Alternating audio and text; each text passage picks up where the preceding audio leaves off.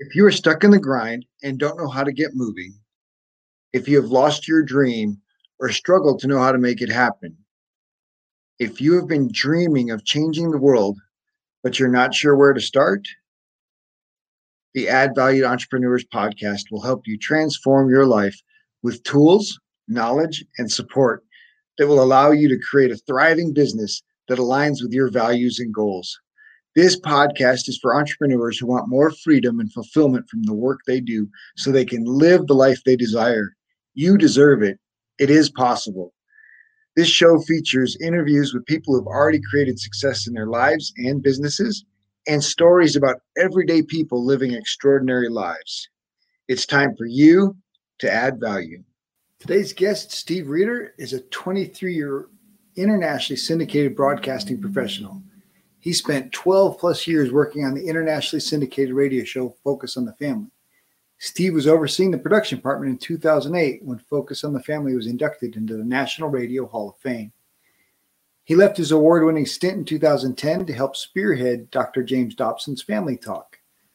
Steve co-founded the Eternal Leadership Podcast, which was named a top 12 podcast to listen to if you want to become a better leader by Inc. magazine.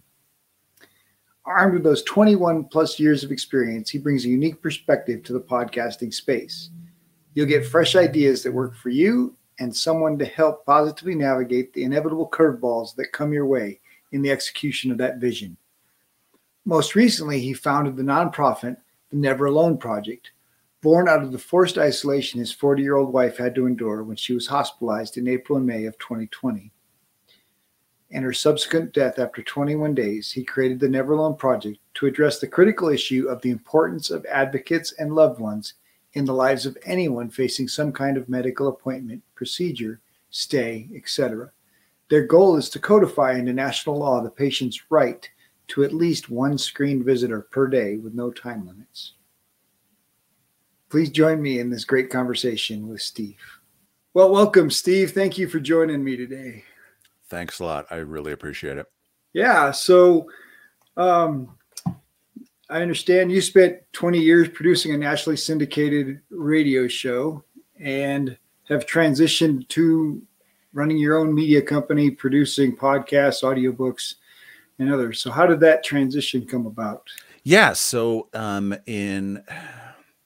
one of the few that was really blessed to figure out something that they really enjoyed, that I really enjoyed doing for work.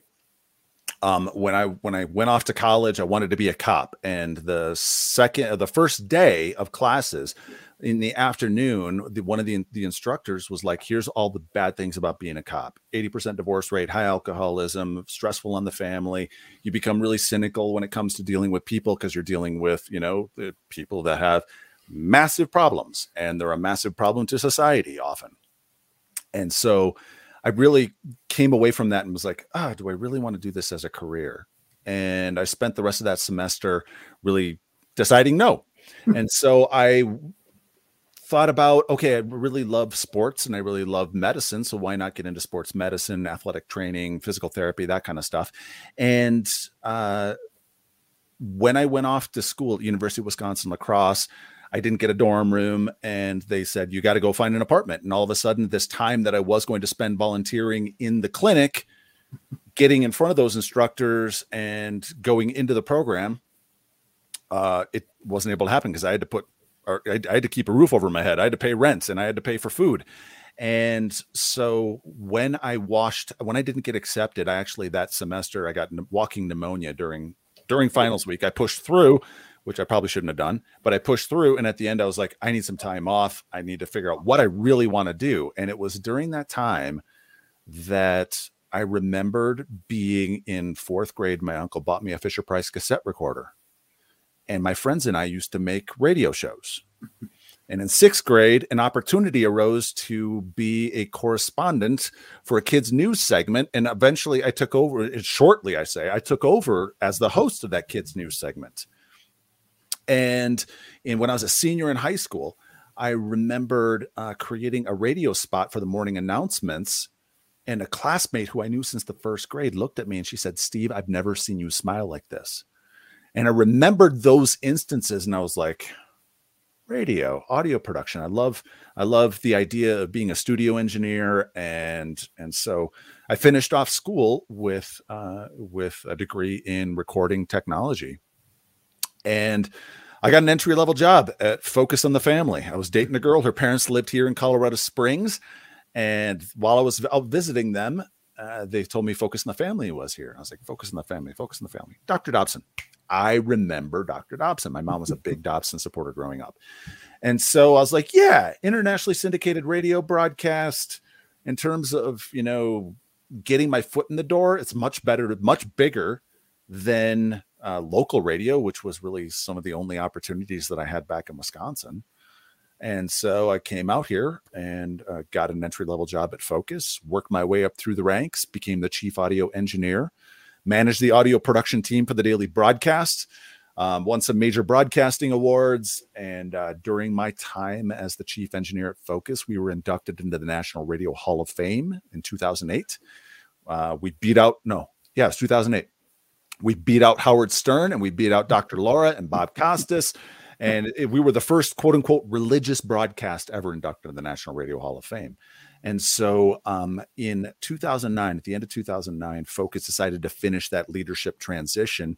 And Doc knew he wasn't done. And so he recorded a broadcast kind of announcing the transition was going to have an end date of February 2010. And he said, I'm going to pop up somewhere on radio. I don't know where, I don't know when, so keep your eyes peeled. And at the end of that recording, we recorded it on a Sunday, which is something we never did. And we're airing it on Monday. And at the end of the recording, before I headed to my office to go start working on it, shut powering down the studio and getting everything closed out. I turned to my computer and I typed him an email and I said, listen, I've loved working for you the last 12 and a half years. You want to start something new? I have dreams of doing bigger things than just studio recordings. I want to get out there and I want to tell stories and I want to do some NPR style kind of stuff, which is, I had done a little bit of that at Focus, but never for the daily broadcast. We repurposed some of that into the daily broadcast, but never explicitly for the daily broadcast. So 2 weeks later, he called, offered me a position, and I was the second employee he hired after his assistant to help build Family Talk.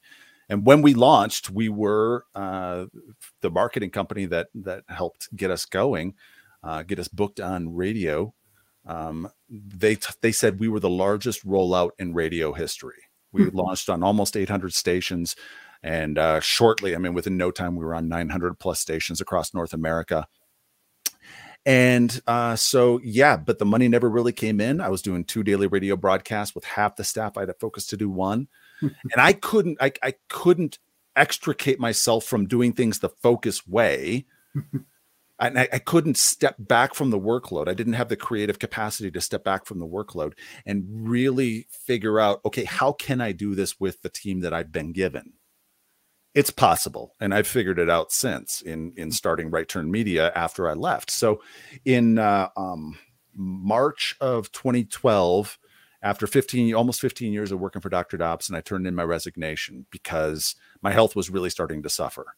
I lost 20 pounds the last 2 months that I was there. When I left, I weighed less than when I started my senior year of high school. Yikes. When I weighed in for football. And so it was something where my doctor pulled me aside my last day and he was like, you don't get this, but you have to do this.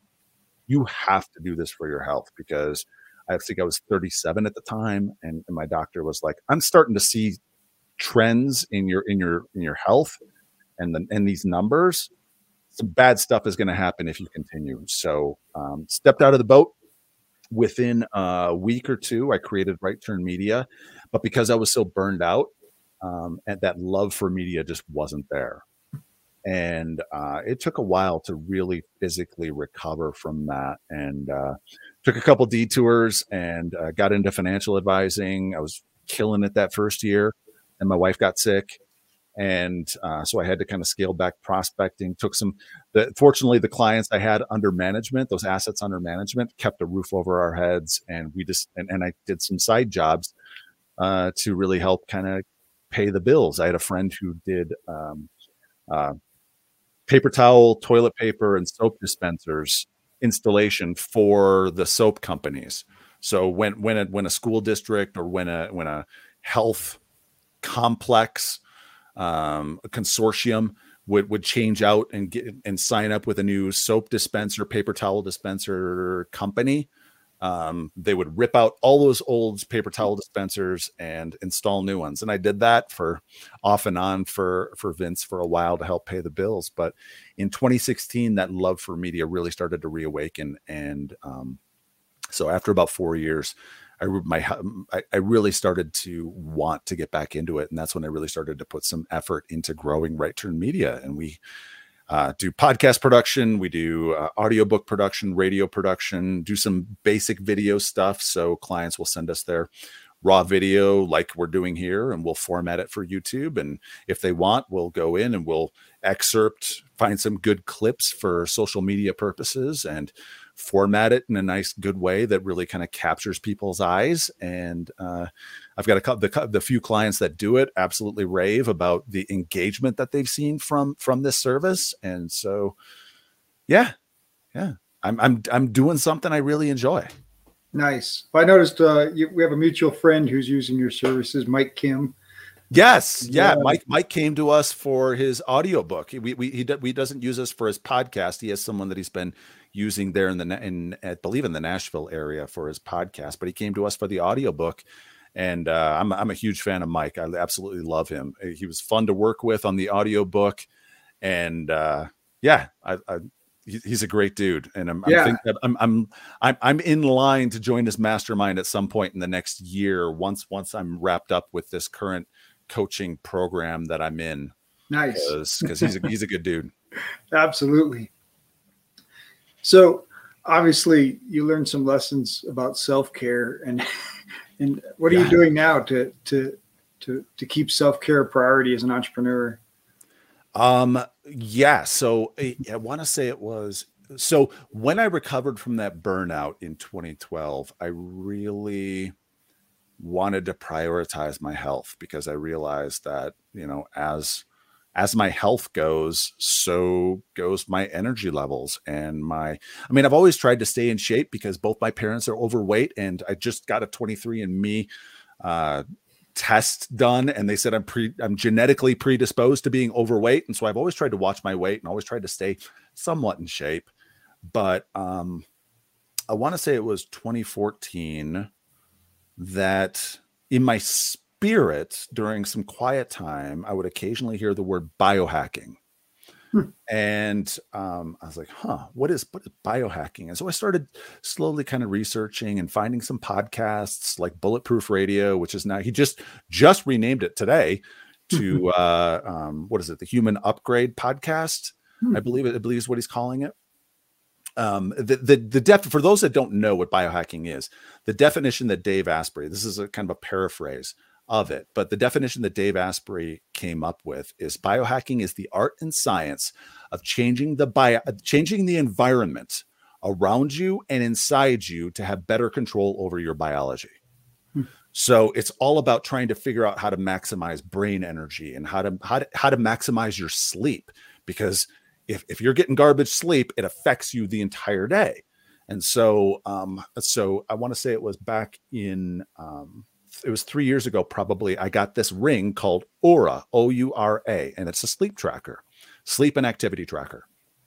And I found it to be very accurate, or at least have correlations when it comes to deep sleep. Like if I get really good deep sleep, like if I get 2 hours of deep sleep, but I only got like 5.5 hours of actual sleep, I'm doing really good, because deep sleep is that cycle that sleep cycle where your brain shuts down, and what happens is your cerebral spinal fluid is washed. Your spinal column is just basically washing your brain, helping to remove the toxins that have built up over a day of doing work and using your brain. And so the waste products, all of that. And so when I got this Oura ring, I kind of figured out what I was getting for deep sleep on an average basis. And I was getting the deep sleep of an average 70 to 80-year-old man. Ouch. And it makes sense, because my entire life, I never felt like I slept enough. I never felt like I got enough sleep, or rarely did I ever feel like I got enough sleep. And so I started this biohacking journey. There's a saying in the biohacking community: if you can't track it, you can't hack it. And so I started to A/B test various different things. And I found two big breakthroughs when it came to my sleep. One is taping my mouth shut. So breathing through my nose, when you breathe through your mouth, your parasympathetic nervous system is elevated a bit. And so you're kind of in a slight flight or fight mode. And so it doesn't allow you to really get that deep sleep. And so I found this out because my late wife, Elizabeth, I flew her out to Idaho to go spend an extended week, almost a week with her sister. And I was used to having her oxygen condenser on. And so I fired it up. I'm like, what the heck? I'll just fire it up. And since she's not using it, I'll throw on the cannula. My deep sleep doubled and tripled those nights that she was gone. And I'm like, all right, it's either the oxygen is helping or Elizabeth is not allowing me to get the kind of deep sleep, having her in the bed, which I did not want that to be the case. And sure enough, she came back. I got a portable unit. I stuck it next to me, and sure enough, the oxygen helped. And I posted it in a Facebook group, and someone said, hey, read this book, The Oxygen Advantage by Patrick McKeown. And so sure enough, I tried A/B testing the oxygen and then the taping my mouth shut at night. And sure enough, with some so I get some micropore tape off of Amazon, just put a little piece of tape over my mouth, and it just forces me to breathe through my nose. And it helped to increase my deep sleep. And another thing that helped me to increase it was I've heard for years having a cool room helps to get you into better deep sleep. And there's a company out there called ChiliPad, and they have a product. They have a chili pad, and then they have another product called the Ooler, OOLER. And after my wife passed last year, I was like, you know what? I'm going to go ahead and I'm just going to invest in trying in this to try it out and see how it works. And sure enough, I saw another big bump in my deep sleep by sleeping on. And basically what the ChiliPad and Ooler do is they cycle temperature controlled water in a mattress pad that you lay on.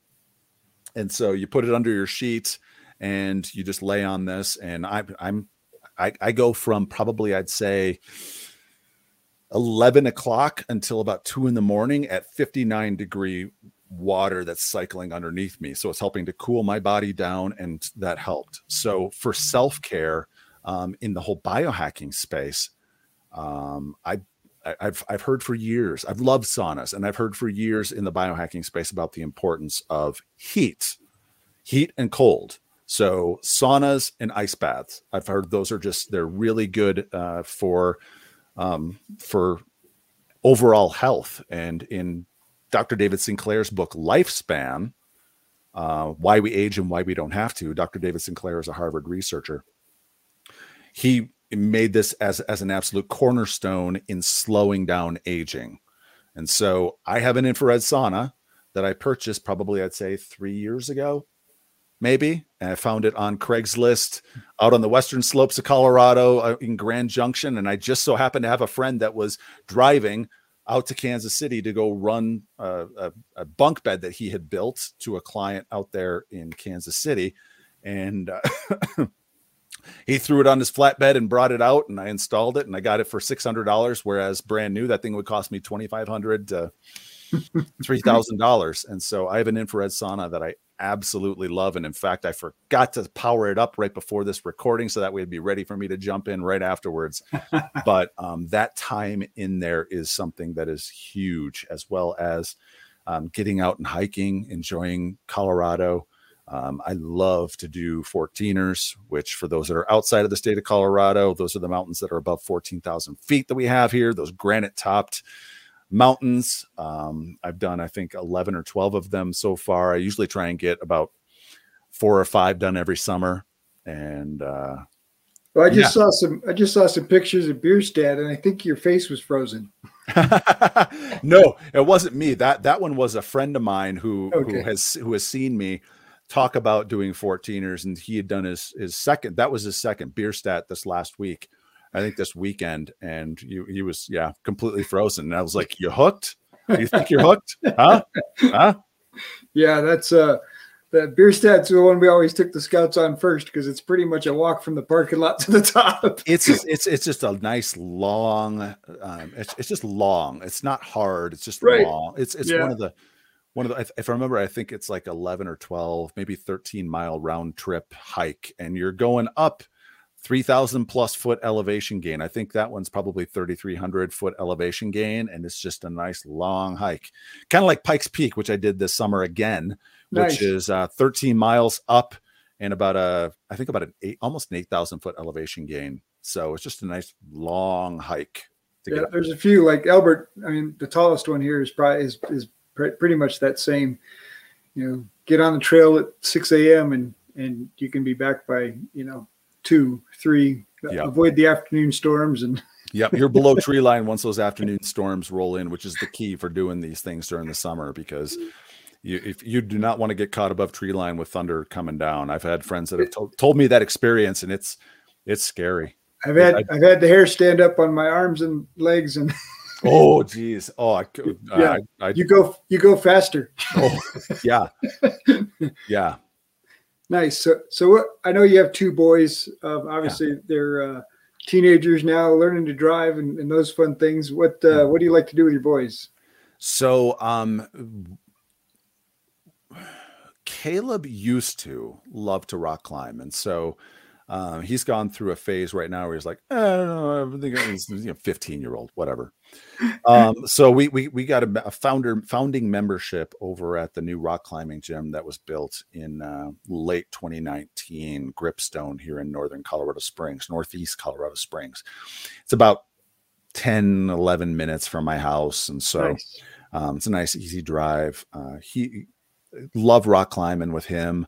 And then Matthew enjoys hiking. So love to take him out on hikes. Caleb's not that interested. Although we did, I bought a Jeep last year, a Jeep Cherokee Trailhawk. And we went off-roading up to Mount Baldy, which is here in the Colorado Springs area. And used to be able to drive all the way to the top because I remember with my late wife taking her up there. And just a few months after we had started dating.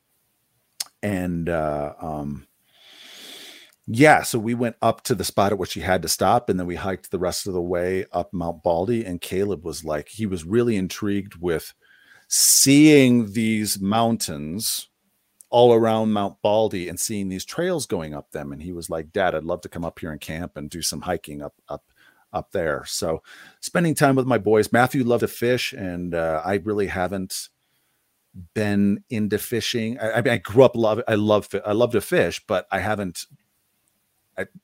never had. Once I moved out here, I didn't have a fishing pole, didn't have any equipment, and I've slowly been starting to get stuff and looking to take Matthew out next summer, take him out fishing. That's that. And then after my wife passed last year, I really started, I was like, I need to get into what the boys are into. And so both the boys are into anime.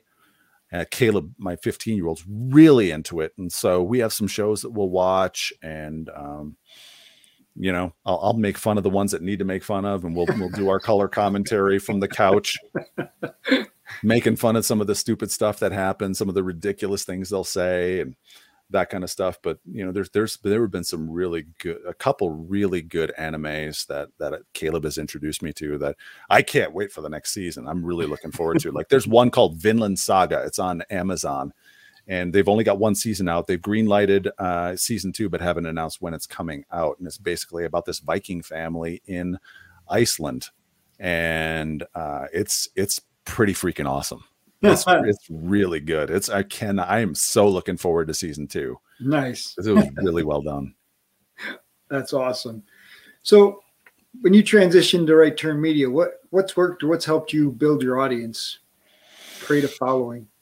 So I really haven't worked on building an audience with Right Turn Media. It's mainly just working with clients one-on-one and consulting with them and working with them to help develop their shows, because there are lots of lessons that I've learned over the course of, my 15 years that I worked for Dobson, and in the time since, that I've seen that podcasters aren't doing that they could be doing for additional content besides this staple, which is for most podcasters is the interview format. And I believe it's over a dozen different ideas that podcasters can sometimes easily repurpose content into the podcast feed that I've seen work that's really effective. And so, I enjoy working with individuals one-on-one and really helping to develop their strategy and really help to develop from a content perspective and use the things that they're good at, figure out what it is that the client is good at and what could be used as a way for, building their coaching practice or building their ministry or building their marketing company or whatever it is that the client is using their podcast for. And I've thought about. A number of people have told me, I should start a podcast for podcasters, but there's so many of those out there. There are a few now. There are so many out there, and my sweet spot is working with clients one-on-one and really kind of digging into who they are and building something around them, or taking an existing show and refining it, and or even pivoting and relaunching something that is really serves their interests and what they're trying to accomplish. Yeah, I guess using the audience term for a radio guy comes off a little different. For a business person, it's building your list, building, your clients. How are you building your business? How are you finding new clients? So that is something that I'm starting to pivot and do. So when I started once I really started to invest full-time effort into Right Turn Media in 2016, I have a friend, Kevin Knebel, who the guy is freaking awesome. He'd be an excellent guest for you. I absolutely love Kevin. Kevin speaks to financial advisors and realtors, but primarily financial advisors about sales. And Kevin has a system called High Tech, High Touch. And it's basically taking your contacts and dividing them up with no more than 25 in any of these three buckets at any time. So finding the best referral sources, the best clients, the best people who will advocate for you, and best potential clients, and sticking them in one of three boxes: A's, B's, and C's. And those A's you contact every 2 to 4 weeks. You set and you make it a system. And the B's you contact every 4 to 8 weeks, and the C's you contact every 8 to 12 weeks. And you set it on a schedule. So you decide if you want to contact them every 2 weeks, every 3 weeks, or every 4 weeks, and you just systematize that. Nice. And Kevin used to promote a service called refer.com. They've since shut it down. I'm really sad because the system was so good and it made it so easy that I just log into Refer and I'd see who I needed to contact and who I needed to drip. And the key with this is high touch. You're not letting them know, hey, I'm here for your services, but it's developing a relationship with them. So knowing if someone's, into Tennessee football and, sending them either a text, postcard, email, voicemail, or if they're around, and if you're able to, just a drop by. And a drop by is just dropping a coffee off at their house. Hey, I picked up this extra coffee. If you don't want to hand it to someone in your office, I got to run. And I implemented that system in earnest in 2017. And in 2018, my business quintupled in size. I made my first hire, and shortly after that, made my second hire. In 2 editors in Caracas, Venezuela. Nice. I found them on Upwork, and both of them are still with me. One of them has used the money that I paid him to get the heck out of Venezuela and go to Spain.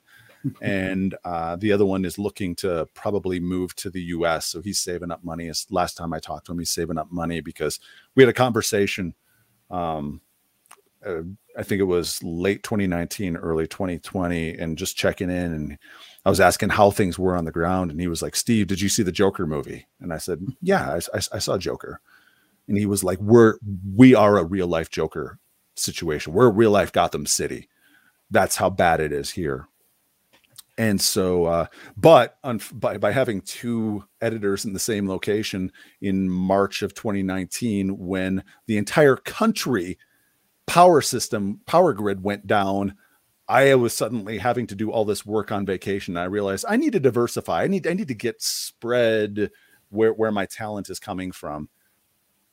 And so, I used that system, the Kevin Knebel's high-tech, high-touch system. And in 2019, I scaled it back because I grew so quickly that I knew I needed to build some systems in place. And in 2020 is when I re-implemented it. And when COVID happened, it was amazing for my business because I was having so many phone calls from all these speakers that were like, we need to start a podcast because we can't get on stages. and then unfortunately my wife got really sick and ended up passing away in May. And so it really took, now is when I'm really starting to re-implement that system. But I've also had 2 conversations in the last week about internet marketing and starting to develop a story and using Google ads, Facebook ads, LinkedIn ads to really start to try to grow the business outside of that high-tech, high-touch system. Nice. Well, you mentioned your wife a couple of times, and I know that you've just started, actually a year ago, started a new nonprofit called Never Alone Project, based on your experience with your wife's situation in the midst of this pandemic. Yeah. And so, are you okay to share that story? I am. Yeah. No, I'm okay to share this story, even though it's still emotionally, it still knocks me down. I bet. But in order to really help spread the word about the problem and really help to raise awareness, I know that I need to. So right at the beginning of COVID, I mean, literally when the state shut down, my wife thought she had it. She had a friend who her husband worked for the DOD, and both of them were exhibiting COVID symptoms. And because Elizabeth dealt with lots of health issues, mainly autoimmune, lupus, and rheumatoid arthritis, although the RA was in remission. And then in 2014, she was diagnosed with pulmonary hypertension. We knew she was significantly at risk. I mean, she was one of those cases where even though she was 40, we knew that it could be something very serious. And so we got her tested right away. And unfortunately it took the state 2 weeks to come back with the negative test, which early on, because they were so inundated with tests, the state was running it. And so it just took a while for us to get the results, but it came back negative. And so because of the way in which we shut down, her doctor wouldn't see her in person. She would only see her over virtual visits. And unfortunately, because of that decision to not see Elizabeth in person, some undiagnosed pneumonia just really took over. And on April 29th, she woke up at about 3 a.m. throwing up. And she wasn't even able to keep a sip of Gatorade down. About 2 hours later, we just decided, 2.5 hours later, we decided we need to call the ambulance and go to the hospital.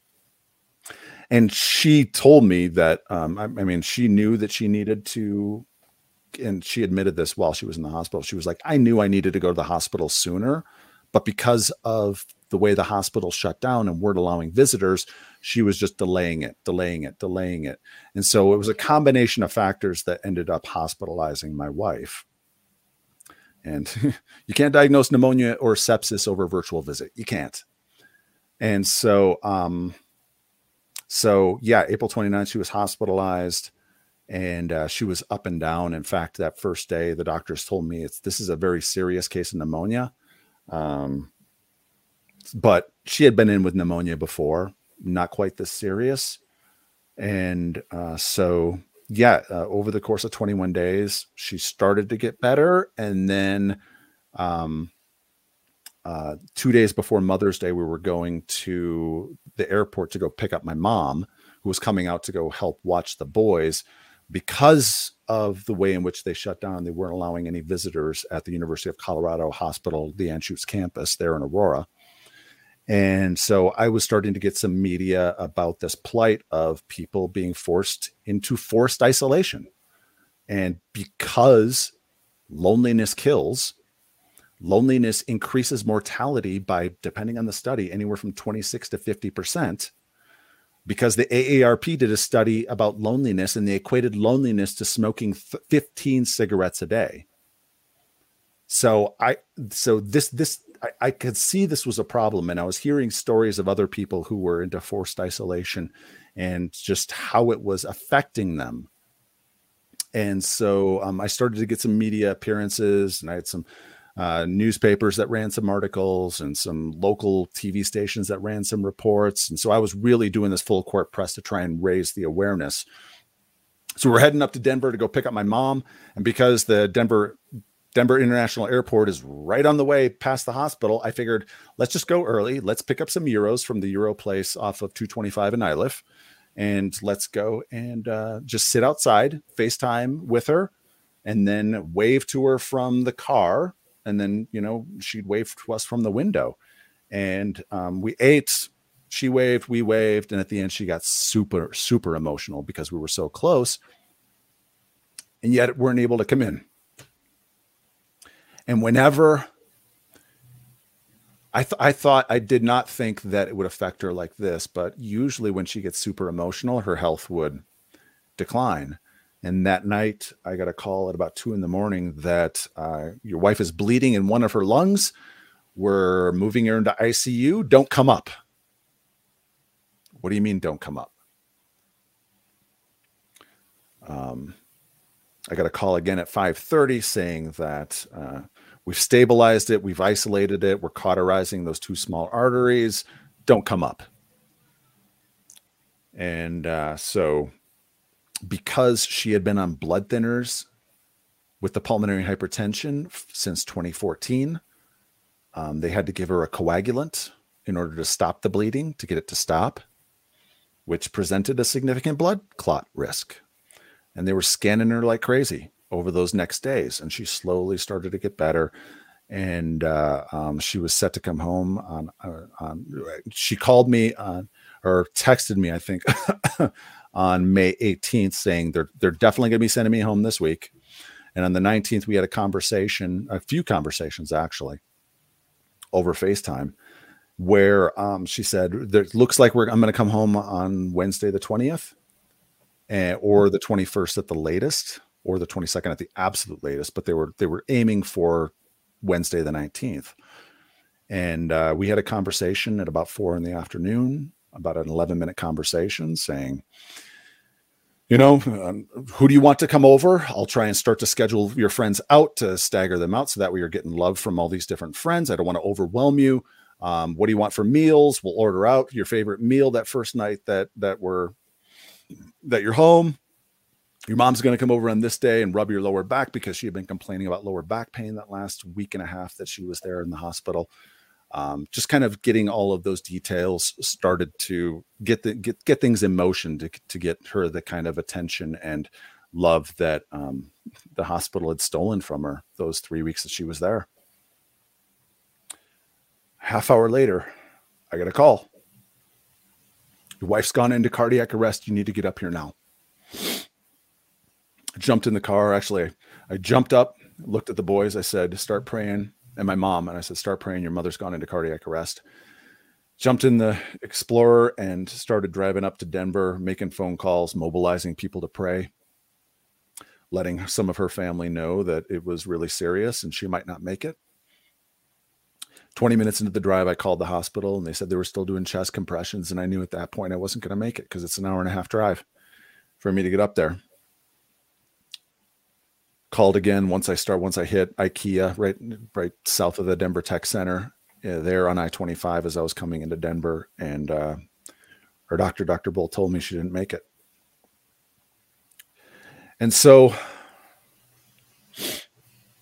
in the time since, I have heard of so many people that have been into some kind of forced isolation and the trauma that it poses on families, the trauma of a mom giving birth without her husband or partner or mom or support person there, the trauma on the dad of not being able to be there, the trauma of not being able to say goodbye to your loved one, In fact, that night when I finally got home and I told the boys, Caleb immediately jumped up and he was like, I got to go ride my bike. And he jumped up and he went off on a bike ride. Matthew just sat on the couch. And after about 15 minutes, I sat next to him. I put my arm around him and I tapped his chest. I said, what's going on there, bud? He said, Daddy, I'm equal parts sad, equal parts pissed. Because the last 3 weeks of my mama's life were stolen from me. It's wrong. It's wrong. We can balance protecting the needs of protecting doctors, nurses, and the staff, but also give the individuals what they need and not let them rot on the vine like what happened. It's clear that there was some, pardon my French, there was some shitty planning that went into this, because we didn't see this coming with SARS. We didn't see this coming with bird flu, swine flu, all the other quote unquote expected pandemics that we were told could, be that next Spanish flu that wipes out a large chunk of the population. Why didn't we have the protective equipment in place? Why didn't we have stockpiles of personal protective equipment so that way families could still allow, or the hospitals could still allow at least one screened visitor per day, no time limits. And that's all we're asking for in legislation. One screened visitor per day, no time limits at least. Have that right enshrined so that way when someone goes to a chemo treatment, when someone goes to the ER, when someone goes to the hospital, when someone's staying at the hospital, when someone's giving birth, that way they can at least have one person there. Because I referenced my late wife, Elizabeth, complaining about her lower back hurting that last week and a half. It was kidney stones. It was kidney stones. If we had been in there and we had been rubbing her back and we had been giving her that love and attention, we would have been able to ask the doctors, okay, and the nurses, hey, we're rubbing her lower back. It's still hurting. What could this be? It was unnecessary pain that my late wife went through, that Elizabeth went through, unnecessarily, because of the way in which we shut down. And there needs to be change. There needs to be a community that rallies around this idea that we're sharing our stories and we're saying, we need change. And fortunately, we have 3 states that have passed no patient left alone bills: Oklahoma, Arkansas, and now North Carolina. Nice. North Carolina just passed one. But unfortunately, here in Colorado, sadly, I'm unaffiliated, so I don't have a horse in this race. I look at both sides with a very wary eye. Right. I really do. If you think either one of them are on your side, you're probably fooling yourself. Exactly. For me, I just know, obviously I spent time as a pastor and obviously chaplain visits, pastor visits, the ability to visit somebody and the power of that short visitation. But I think the bigger piece you just mentioned with your wife and having these other symptoms that didn't get talked about, every patient needs an advocate. They're on drugs. They're on all this stuff. Their body is fighting to survive. And they need somebody else in the room that can say, what drug is that? Didn't you just give that a little bit ago? Or what are we treating now? Or, hey, she's got this pain that she hasn't mentioned to anybody else. And so an advocate, I know from personal experience how important an advocate can be for a patient that is unaware of what's going on. And so that alone, regardless of the love and family member side of it. Yeah. No. And the other half of that equation is also the love and care and support. Because when my wife went into the hospital in 2014, November 2014, she went in with some undiagnosed pulmonary hypertension that raged over the course of 6 months.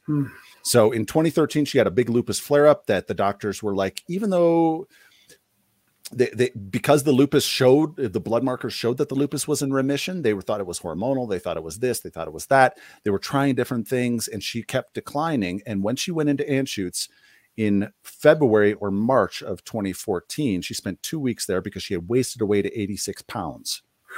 She wasn't eating. She was basically bedridden. I had to help get her out of bed. I had to help get her dressed. I had to help get her into the bathroom, had to help get her into the shower, those kinds of things. So when she went in that spring, that late winter, early spring, they were like, even though the lupus looks like it's in remission, we're just going to treat it like lupus and see what happens. And within 6 hours, she was getting up by herself, going to the bathroom by herself. And she had such a dramatic turnaround that the chest pain that she had been complaining about ever since she gave birth to Matthew, it turns out that it wasn't the lupus attacking the pericardial sac, which it may have still been because the pericardial sac had shown some scarifications in the autopsy. But the chest pain really was pulmonary hypertension, which is, for those that don't know, it's the blood pressure between the heart and lungs. So when your heart is pushing blood into the lungs aren't accepting enough blood that the heart is trying to push in. So that back pressure causes that right side of the heart to enlarge. Now, the good thing is once you get that under control, the heart can go back. But when she went in November of 2014, it was significantly enlarged and failing congestively. And the doctors told me, Steve, this is an end of life situation.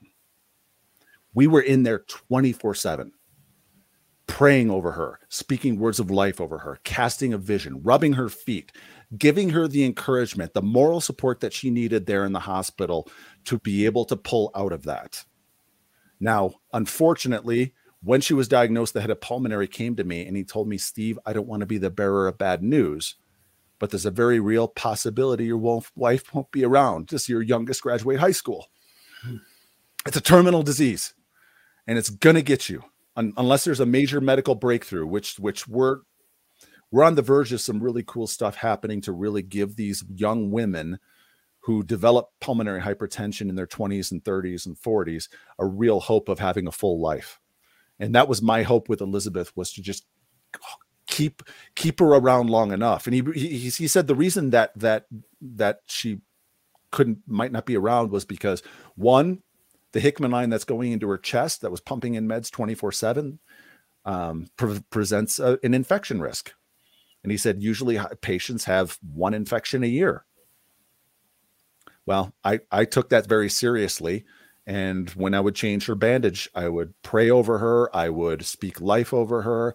And I would make sure that I was very sterile and really did a good job of trying to make sure everything was clean and I was not presenting any kind of infection risk. And I cut her infection risk by more than 2/3.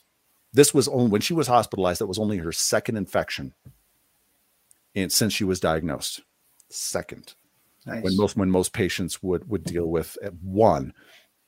And so that other aspect of having people in the hospital, not only advocating, but also supporting, holding their hand, speaking life over them, praying over them, casting a vision. I got a call. Actually, it was a Facebook message from a friend of mine who moved into nursing, and she was a relatively new nurse, and she worked at a hospital. Works still at a hospital here in town. And she told me the story. She said, Steve, I've seen the power of having someone there, because before they were letting visitors in at this hospital, she said, we had a patient who didn't look like she was going to make it through the night. And we called the daughter and we snuck her in, and mom rebounded. That morning, she got so much better that within days she was sent home. So here you go, a woman who's on her deathbed, that they're bringing the daughter in to be able to be with her, to likely say goodbye. And all of a sudden she rebounds and turns around and has the will to live because her daughter is there. Isolation kills. And we need to have that legislation in place to be able to protect that patient's right to at least one screened visitor per day, no time limits. Well, and the challenge is that obviously the state advocated in the beginning these different rules and shut down rules, but then each hospital system at a certain point has the freedom to determine their own interpretation of that. And each hospital system was either in freak out panic mode or recognizing. And so if we can't get legislation, we could at least try to get the hospital systems to say, "Woo, we need this." And that's the crazy part, isn't it? And it's not going to happen without legislation. The Hospital Association is fighting this hard. So right. Here in Colorado, we tried running my state rep, who lives just a couple miles away from me. He and I become really good friends. Tim Geithner, Colorado State Representative. He's the freaking man. I absolutely love him. He reached out to me. So the Colorado Sun, which is an independent news publication here in Colorado, ran a story. We were talking about the visitation thing over the course of the weeks that Elizabeth was in the hospital. And I called them back after she had passed, or I shot an email. I said, my wife passed. And they ran an article. They called me the next day and interviewed me about it and ran an article. And so my state rep found out about that and reached out to me because he had a friend that was there at Anschutz who had, if I remember right, some kind of brain surgery, some kind of surgery where he had to be hospitalized. And he was begging them to let him go home, begging them to let him go home so that way he missed his family, he missed his wife, he wanted that companionship, he wanted that touch. He was begging them, and they refused to let him go until they signed off. And he was like, fine, I'm just going to leave. And they said, well, if you leave without the doctor's sign off, you're on the hook for all these medical bills. So he was a hostage there at the hospital, a hostage. It's morally wrong. It's absolutely morally wrong. And so we ran a bill right at the end of the session in 2020. And we had Democrat co-sponsors in both the House and the Senate. And the Hospital Association came in and gutted the bill from a requirement to a suggestion right before it went to committee. It passed, and even still there were Democrats that voted no in the House. The Senate voted it unanimously. And so we tried to run it again in 2021 for a bill with some actual teeth. And the Hospital Association and Nurses Association came out hard against the bill. And it never made it through committee because no Democrat went over to our side and sided with us. And so the hospitals will never, will never. They don't want anyone telling them what they have to do because it's going to cost them money to let visitors in the middle of a pandemic. And it also there's also the added aspect of they're fearful of lawsuits. You know, a visitor comes in with COVID and passes it on to someone else, and all of a sudden the hospital is liable that this patient who otherwise was doing fine suddenly gets that pandemic disease.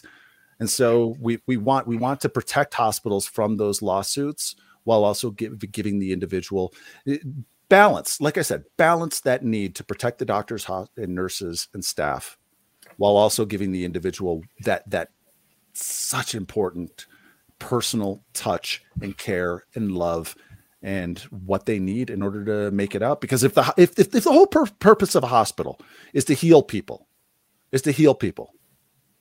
why are they doing something that increases mortality by 26 to 50%? Why are they doing that? It doesn't make any sense. It does not. So now the Never Alone Project, where does it stand now? So I announced it last summer, and we submitted the paperwork to the IRS only to have it rejected because they're not taking paperwork. And they didn't say that. And so we had to resubmit it. There was a transmission error in that. And then we resubmitted it one more time. They now have it. We're less than a month away from having our final IRS approval. I can raise funds right now. But frankly, to be honest, I haven't had the brain energy or capacity to really put any effort into it. When you go through this kind of a thing, I'm sure you've seen it as a former pastor. When someone goes through losing a spouse or a kid, that cortisol spike, that stress response is so elevated that it actually damages your brain. And it can it produces this pervasive brain fog that's referred to often as widow's fog. And it can last 2+ years to really fully recover from that.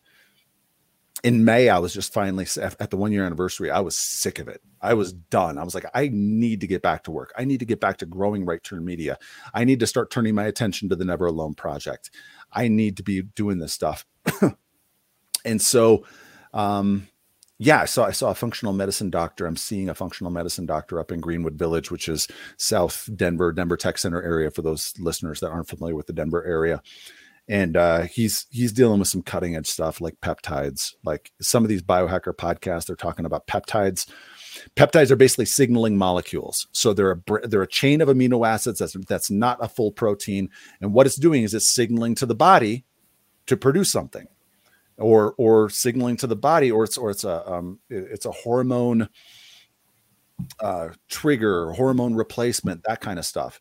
And so he gave me $2,000. I bought $2,000 worth of peptides, and boom, it felt like I was back. And I scaled it back, and the brain fog started coming back. But I've been on a nice steady pace with some neuroregenerative peptides, as well as some things to help lower inflammation, those kinds of things. And I just bought from another company a bunch of different other peptides to help with various things. And so I really finally feel like I've got the brain energy and the desire to start moving forward with this, as well as getting back out there and prospecting and starting to take a look at, a digital marketing strategy for Right Turn Media, as well as Never Alone, and start to kind of think about those things. And so that's really where it stands. I'm starting now to really get out there and try and start to fundraise and bring in some funds. I'm not planning on taking a salary from this. I want Right Turn Media to pay my bills. I want to be working part-time on Right Turn Media, so that way I can be working the rest of the time on Never Alone. And so we want to hire a virtual assistant. We want to hire a PR person, because either part-time or full-time, because this isn't just about my story.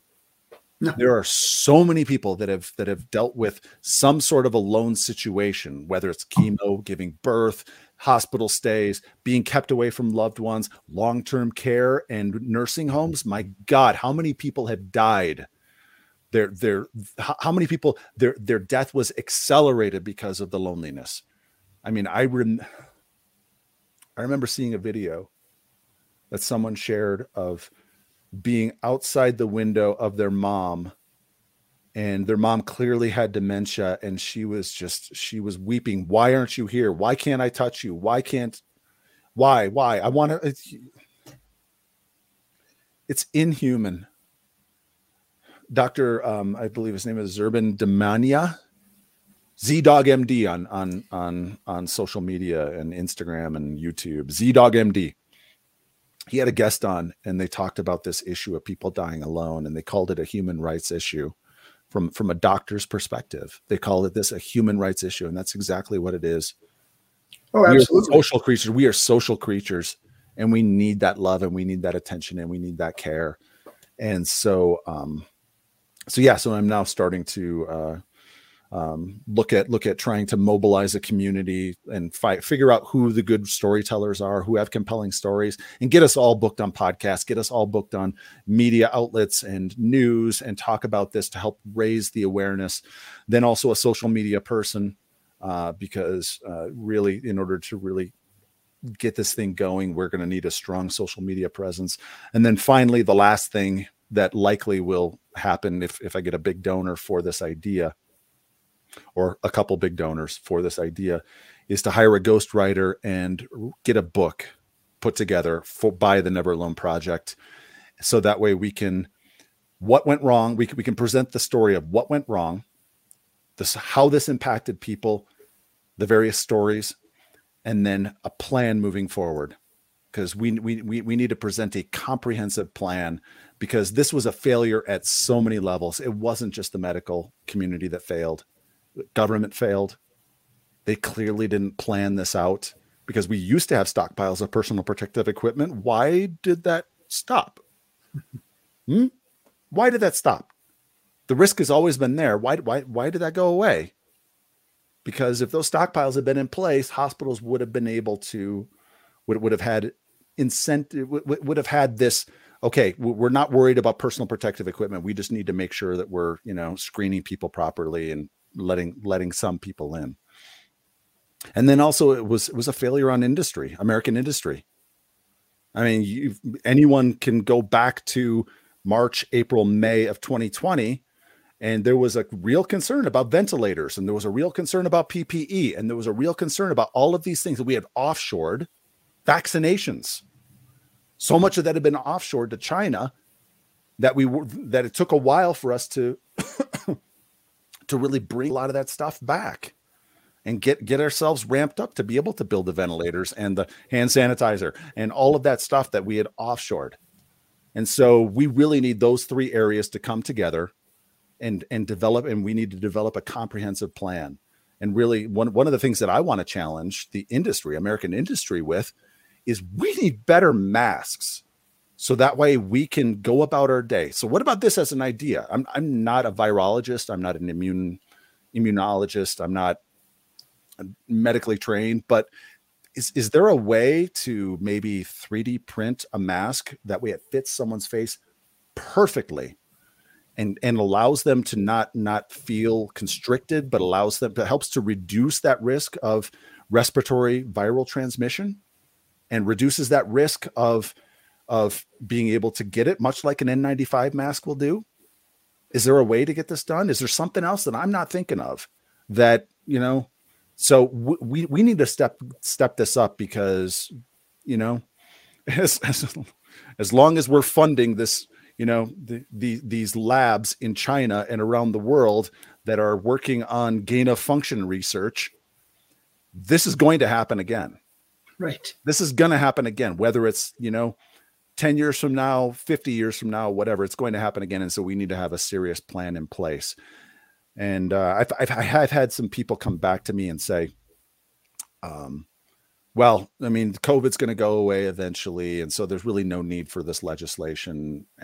But I talked with a pathologist who works in the Tampa St. Pete area. She had heard me on the Babylon Bee podcast, and she called me, and we had a couple of really good conversations. And she said, Steve, there has to be legislation, because some administrators and some doctors have fallen in love with these visitor restrictions, because hospitals are saving money on sanitizer, toilet paper, the costs associated with having visitors in. And some doctors are falling in love with this because they're getting their rounds done so much faster, because there's no advocate there to ask questions and dig in and figure this out. And she said, this is going to pop back up. They're going to restrict visitors even the next flu season. And so this is the goal. This is what we're trying to do. We're trying to raise awareness, mobilize the community, heal together, and get legislation in place. The legislative and regulatory change needed to enshrine a patient's right to at least one screened visitor per day, no time limits. Because there are hospitals that are allowing one visitor per day, 1 hour at a time. That's it. 1 hour per day. That's all they're allowed in. And it's absolutely, they can change their policies at the drop of a hat. They can do whatever they want. And there needs to be some sort of, if this is indeed, as ZDogg MD says, this is a human rights issue, we need to have that human right enshrined in law. I absolutely agree with you. And I hope our listeners, willing to share their stories and experiences. Obviously, I've had a couple of my own. My dad had COVID and was hospitalized for 8 days and was isolated and miserable, and had didn't even have contact with nurses because it was far enough along into COVID. They're like, we're not going in there. We have to put on all the PPE and all that stuff to go in his room. And so he was completely isolated. And until he got grumpy enough, they finally just let him go because he wasn't going to get any better in the hospital. Thankfully, he never needed a vent or never needed much more than a little bit of oxygen. He needed help controlling his cough. But my mother is in a memory care facility, and she knew who I was before COVID. And now she doesn't, because we spent 8 months that I couldn't go see her at all. It's horrible. It's horrible. It's inhuman. Absolutely. So now I can still visit, but she doesn't know me. So it's more heartbreaking. So yes, I definitely understand. And I'm sorry for your loss, for your boys' loss. I'm glad that you're able to step in and focus on them and be their dad and do things with your boys. And I hope that can continue for you. Thank you. And I hope that the Never Alone Project continues to get traction and continues to make a statement state by state until you get all 50 states say the idea is national. I mean, here in Colorado, our only course of option, as long as the Democrats are in the pocket of the hospital association, the only hope we have is a ballot initiative, and those cost $400,000 to $500,000 just to get on the ballot. We need the pot guys to pay for it. And that's not including the advertising that we would need to do in order to counter the misinformation and the deep pockets that the hospital association and the nurses association have in order to spread misinformation about what we're trying to do. It's crazy that the cost savings can't be that great compared to the cost of care for somebody that's dying because they're alone and isolated. I mean, I think the evidence at some point, the science is going to prove that it's more cost effective to help people live than it is to prolong their death and misery by isolation. Yeah. So I'm having some conversations with some lawmakers in DC to kind of start to see what the chances are of getting this done. And with the current House and Senate and President situation, because it's all Democrat right now. But yeah, we're taking a look at all of our options, just continuing to try and move forward because this needs to change.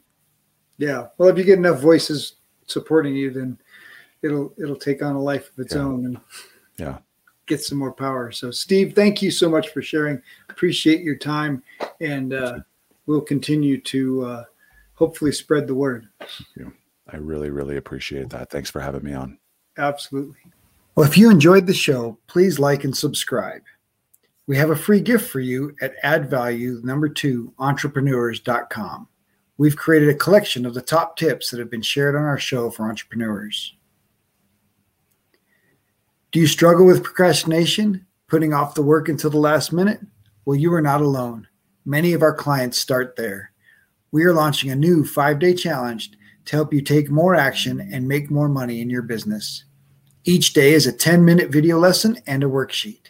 If you take 15 to 30 minutes to do the worksheet, it will change your life and business and exponentially increase the amount of work you get done each day.